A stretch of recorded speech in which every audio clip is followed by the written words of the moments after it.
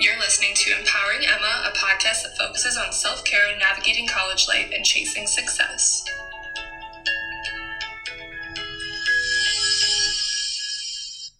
Hello, everyone.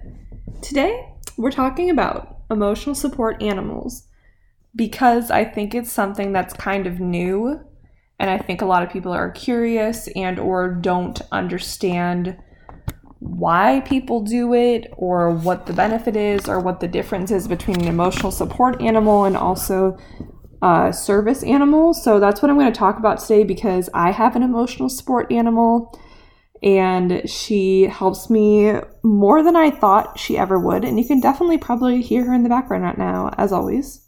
So the first thing I'm going to talk about is how I got an emotional support animal. So an emotional support animal can be any animal. They do not have to have any kind of like special training or certification. So my emotional support animal is just my dog that I've had at my parents' house, and now she's kind of my dog. And why I have mine is for anxiety. So the emotional support animals can be for any kind of mental illness or any kind of comfort that you might be providing or needing, I guess. So I think it's mostly common or more common for college students than anyone, but I think you can still have one no matter your age. But I know a lot of college kids do because it's their first time away from home, or it's their first time being in a super stressful environment or being away from home, and just all these different things that can cause anxiety or stress or depression. And the dogs or cats really help that. And it's weird to understand and explain because it's not like they're actually doing anything, but they're just like there. And I've always been a huge dog person, starting to become a little bit of a cat person, but not really. But she helps me so much, just like knowing that I'm not alone and knowing that if something were to happen to me, that she would be there for me, which sounds so crazy. But if you have a dog, then you understand it. Like, I have this back cracker. And so, like, I, like, laid down so I could crack my back, and Millie came running up to me, and she, like, thought that I fell over, and I was like, I love you, and you will protect me always, and, just such a cute baby. The next thing I want to talk about is the cost of having an emotional support animal. Having an emotional support animal is free. It's totally free. The only thing that you're probably going to have to pay for, I guess, is, like, vet visits and stuff like that, but that's with any animal. So, a lot of people feel like they need a dog, but they can't necessarily afford dog or cat rent, which I think is the stupidest shit in the world, that you have to pay like $50 extra per month for an animal. And I knew that I wanted to bring my dog this year because last year was really hard for me to not have an animal with me.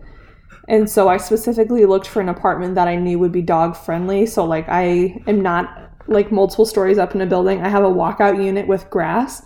And I specifically requested an end unit so that I would have more grass to walk Millie in. Then I also have one of those little stakes in the ground to hook her up to, which she does not really like or understand. But I made sure that this place would be comfortable for me and her, because the place I lived last year definitely was not. It was like 6 floors and an elevator and then like 20 million locks on the doors to get out and in, and it just wasn't dog friendly. And they allowed pets, and this place I'm at right now does not allow pets. They only allow emotional support animals. And I was worried that I would be the only one, or that people would be like, oh my God, why does she have a dog here? But there's actually so many dogs and so many support animals. So it makes me feel like not like everyone's staring at me, I guess. And so that's been really, really nice that it's free and that the apartment is accommodating. Along with that, most apartments are going to have you fill out information about your dog. So it will ask like basic information like their name, the type of dog it is, and then like history of like, is your dog violent? Does your dog bark? Does your dog bite? Like all these questions. And then you also have to get your dog registered with whatever county, I think, like the little tag that says like my dog is registered, my dog has all their vaccines, just to know that your dog or cat is going to be safe wherever they're at and that they're up to date on their medical stuff. And other than that, I mean, that's it. It's very easy. It's an easier process than you would think, and it provides so much help and support to me because it gives me someone to talk to, which sounds so ridiculous, but I talk to my dog so much, and I snuggle her so much, and she's so spoiled. And I think that that's the biggest difference for me between last year and this year, because I didn't understand. I was like, I don't know why last year was so much harder for me than this year is. And I think it's truly just because of Millie, and she's helping me so much. Oh, one thing I forgot to mention is you also have to get a letter from a doctor saying that you have any of the conditions that may apply to having an emotional support animal. So some of those reasons could be anxiety, depression, fear, or phobias, post-traumatic stress disorder, personality disorder, mood disorder, panic disorders, or other disorders. And so you would go to your licensed mental health professional, or in my case, I just went to my family doctor because he knew my history of anxiety, and he just had to sign one paper and say, yes, it's okay for Emma to have an emotional support animal. And then there's also like a letter that you have to write along with that. I can't believe I forgot about this until right now. It's been like 4 months since I've had to do it, but it's, I don't know, there's some kind of format I had to follow. I forgot what it is, but it was basically just like, I wrote like for your doctor, like, my patient, Emma Anderson, has had anxiety. I've known about this. She has these things. When she has anxiety, her dog will help her, and I permit her to have a emotional support animal at school.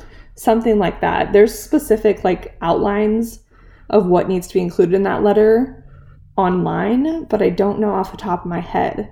So those are all the things that you need to know about having an emotional support animal and understanding why it's necessary for some people, and some people don't understand why, but it's really, really, really helps. Thank you for listening. Next week, we are talking about my business journal, which I'm really excited about. I'm going to talk about what's in mine and why you should have one, and just all my business ideas, where I've taken business-related notes. Some of them are from TikTok, of course. Some of them are from jobs. Every job that I start, I write a pro and con list, things I would have done differently if I were a manager, things that worked well, and all these different kind of things that I've learned throughout my job history, and how those can apply to if I have my own business someday, or if I continue in the management path. So, thank you for listening as always, and we will chat next week.